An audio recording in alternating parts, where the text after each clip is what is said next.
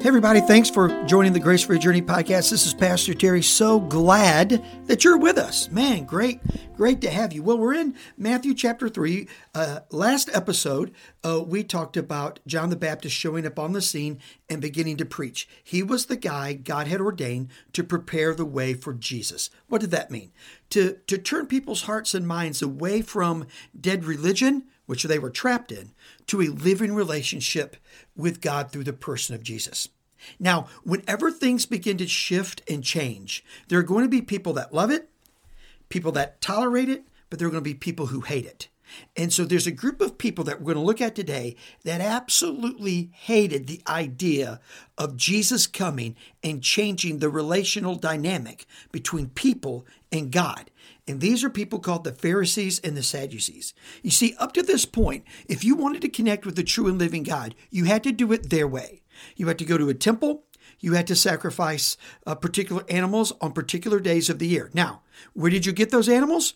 Well, you could bring your own, but then they would inspect it. And if they found a flaw in it, you had to buy one of theirs. Okay, get the picture? Not only that, you couldn't use your money. You couldn't use Roman money, which was everything was Roman money at the time because Rome owned everything. Couldn't do that. You had to use temple money. Well, guess what? They set the exchange rate for that. So if you know anything about exchange rates, you know that can either profit you or it can hammer you. Well, this was in the favor of the Pharisees and Sadducees every single time. So John's out there teaching, turn from your sins, be baptized as a symbol that you've done that because the ultimate sacrifice is coming that's going to bring repentance. And so here's what happens in verse 7. But now when he saw many of the Pharisees and Sadducees, this is John, saw many of the Pharisees and Sadducees coming to his baptisms, not coming to be baptized, not coming to change their heart and mind to get ready for the Messiah, but coming to watch, to spy, if you will. He said to them, "You brood of vipers." In other words, he said, "You bunch of snakes. Who warned you to flee from the wrath to come?" In other words, he's saying, yeah, there's something coming that's going to destroy the world that you've built, constructed, and try to control people by. And who's warned you to try to turn from that? Then he goes on, he says this, bear fruit in keeping with repentance. He says, okay, if you're really here to change, then your life will show. Now, this is a good word for me and you. If we really know the resurrected Christ, if we've really embraced the Lord in fullness, if he's really transformed our lives, there will be fruit keeping with repentance. What does that mean? That means our life will show it. Maybe we were an anger-filled person, but when the Spirit of God comes to dwell within us, guess what? We'll be a controlled person. Maybe we were a person controlled by our lusts and our desires. Now, everybody struggles with that at some point, but as a believer, you're able through the person of the Holy Spirit to rise above that, to elevate. But if you do succumb, you immediately repent and want to get your life back in order and back on track. And so there is a reality that your life is going to reflect who you love. And this is what John is saying. Bear fruit in keeping with repentance. Then he goes on and he says this. Now, do not presume to say to yourselves, well, we're important and special because we have Abraham as our father. Then he goes on and says, for I tell you that God is able from these stones laying around here to raise up children of Abraham. See, the Jews trusted in their lineage. There's a lot of people who think they're going to get to heaven because their mom was a great mom, their grandma was a great Christian, their dad was a great Christian, maybe a minister or a deacon or occupied some position in their local church or parish or whatever. And because of what they did, it's going to pass on to me. There's an old saying that goes like this.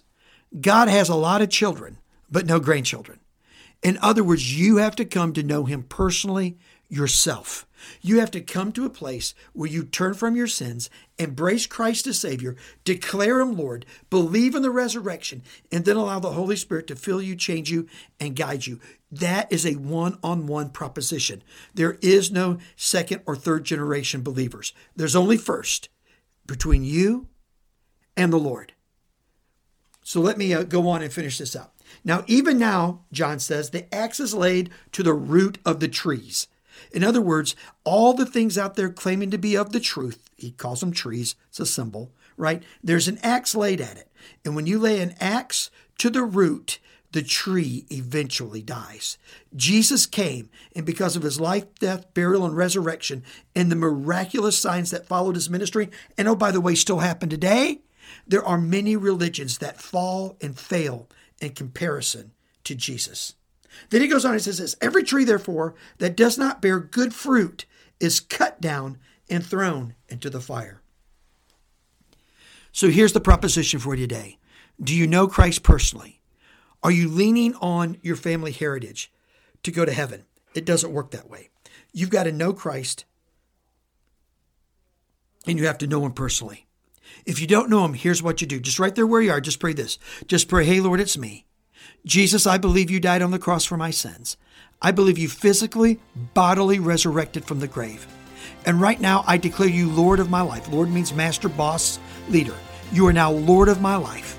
Forgive me of my sins. Holy Spirit, fill me. Change my life from the inside out. I pray this in Jesus' name. Amen, amen, and amen. If you prayed that prayer for the first time or meant it for the first time, here's our 2 things that are going to be true of you and for you. 1, you're going to have a spirit-filled, joyful life from this day on, and you're going to have unbelievable grace for your journey at every turn in your life. God bless you. We'll talk again next time. Thank you so much for listening to this edition of the Grace for Your Journey podcast. I pray that it has been a blessing and an encouragement to you. Pass it around if you think it would help somebody, and we look forward to you dropping by again for another episode of the Grace for Your Journey podcast.